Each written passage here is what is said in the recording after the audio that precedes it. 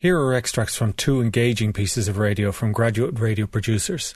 They're both on the same topic, broadly, but both from different ends of the spectrum. The love spectrum, you could call it, I suppose. Caroline Foran from DCU interviewed two friends, an elderly couple, who talk about their long relationship. While Hannah Quinn from DIT, at the other end of the love spectrum, talks about something more fleeting and less memorable for some.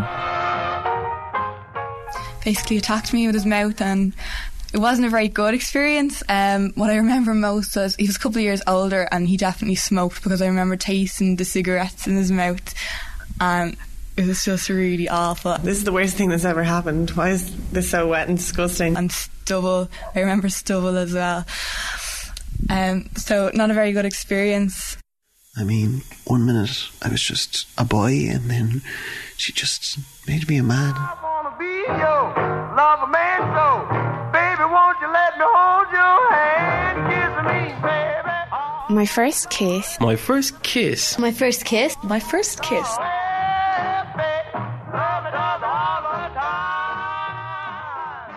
I was working as a bus conductor at the GNR at the time, and I had a date with her at 9:30, and didn't the bus break down in Kells, and I'd arrived in at 11, and of course Marla had gone home. So the next day I met her and I apologised for what happened. She said, that's all right. And then she was telling me about this fella she met the same night.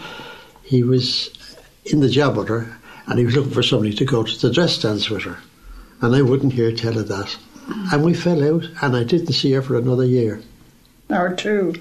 No, one other year.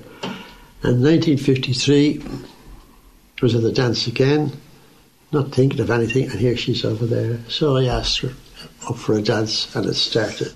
Yeah, I thought he was God's gift to women. Yeah. You only thought that? Oh, Lord. And tell me about falling in love. When did you know that you were in love? Well, I suppose I did, because I couldn't think of anybody else, only Mara. You'd know straight away. Yeah. And how does it feel? Well, first and foremost, you never find any fault in the person. To me, you have dozens of faults, but you don't see them. So was it like love at first sight, do you think? I would think so, yeah. Yeah. Well, tell me, baby, what is your name?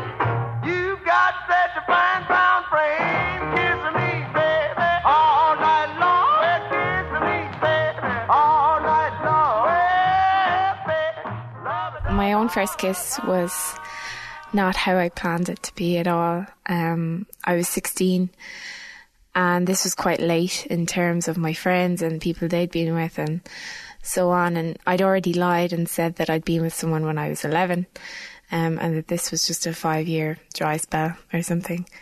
But yeah, I was at a party after some exams or something, and I got talking to this guy who my sister used to babysit, and I think he took this as some kind of sign that I was interested in him, but I really wasn't, because he was ginger, and not that there's anything wrong with that, but he smelled like Rogers and I had no interest. But yeah, we were talking and we started walking around the house, and we went into the room of the guy who was having the party, and we started just laughing at his stuff and his pictures and stuff, and I turned around and I basically turned into your man kissing me, and it was awful. It was definitely a lob the gob, as we would have called it back then, but it was terrible, and it was really quick because I just pulled away and basically ran off.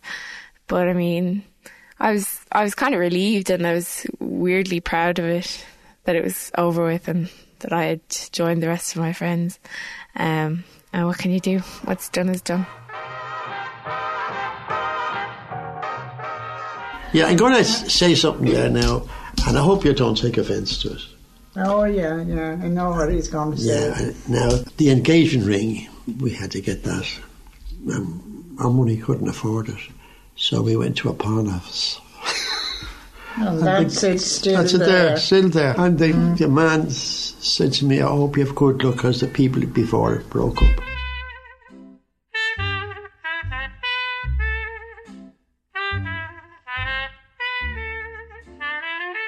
The wedding day, you walked on air. The snow was on the ground, the sun was shining. It was a great day. You know, you were in another world at that day.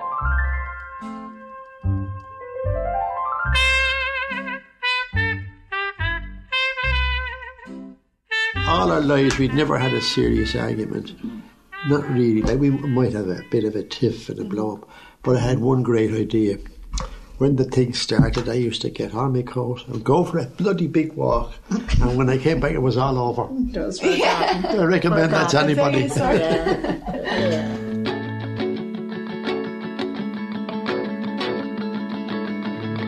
First love, lost love, only love, it's only love. First love, lost love, only love, it's only love. My first kiss was in Mosney. It's the All-Ireland place for community games. I was 11. It was at one of the 3 discos of the weekend and wasn't much about it. Wasn't spectacular. And do you remember much about the girl? Not too much. It was dark and just normal disco. Did you ask her name? No. Guys are very eager to just get where meet the girl.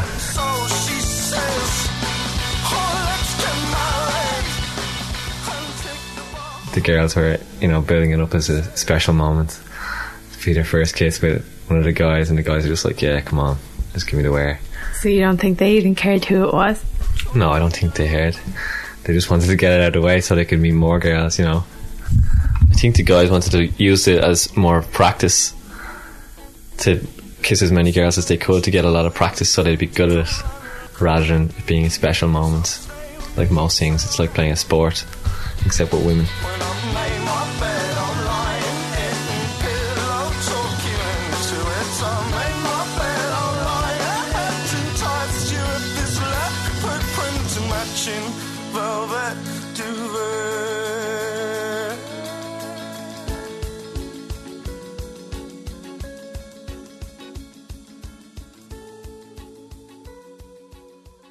Yeah, I remember my first child being born, and it was Paul.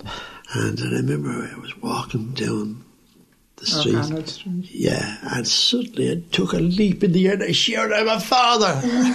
And if anybody looked at them, must have thought I was mad. Can't even remember my first kiss before I kissed her. Do you know what age you were or anything? I think it was about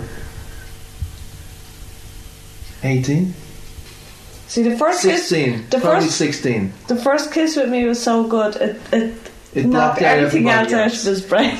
It did, because that was the that was the best. That was the kiss that made me go weak at the knees. Do you remember your first kiss before John Ann? Oh yes, it was a terrible experience. What age were you?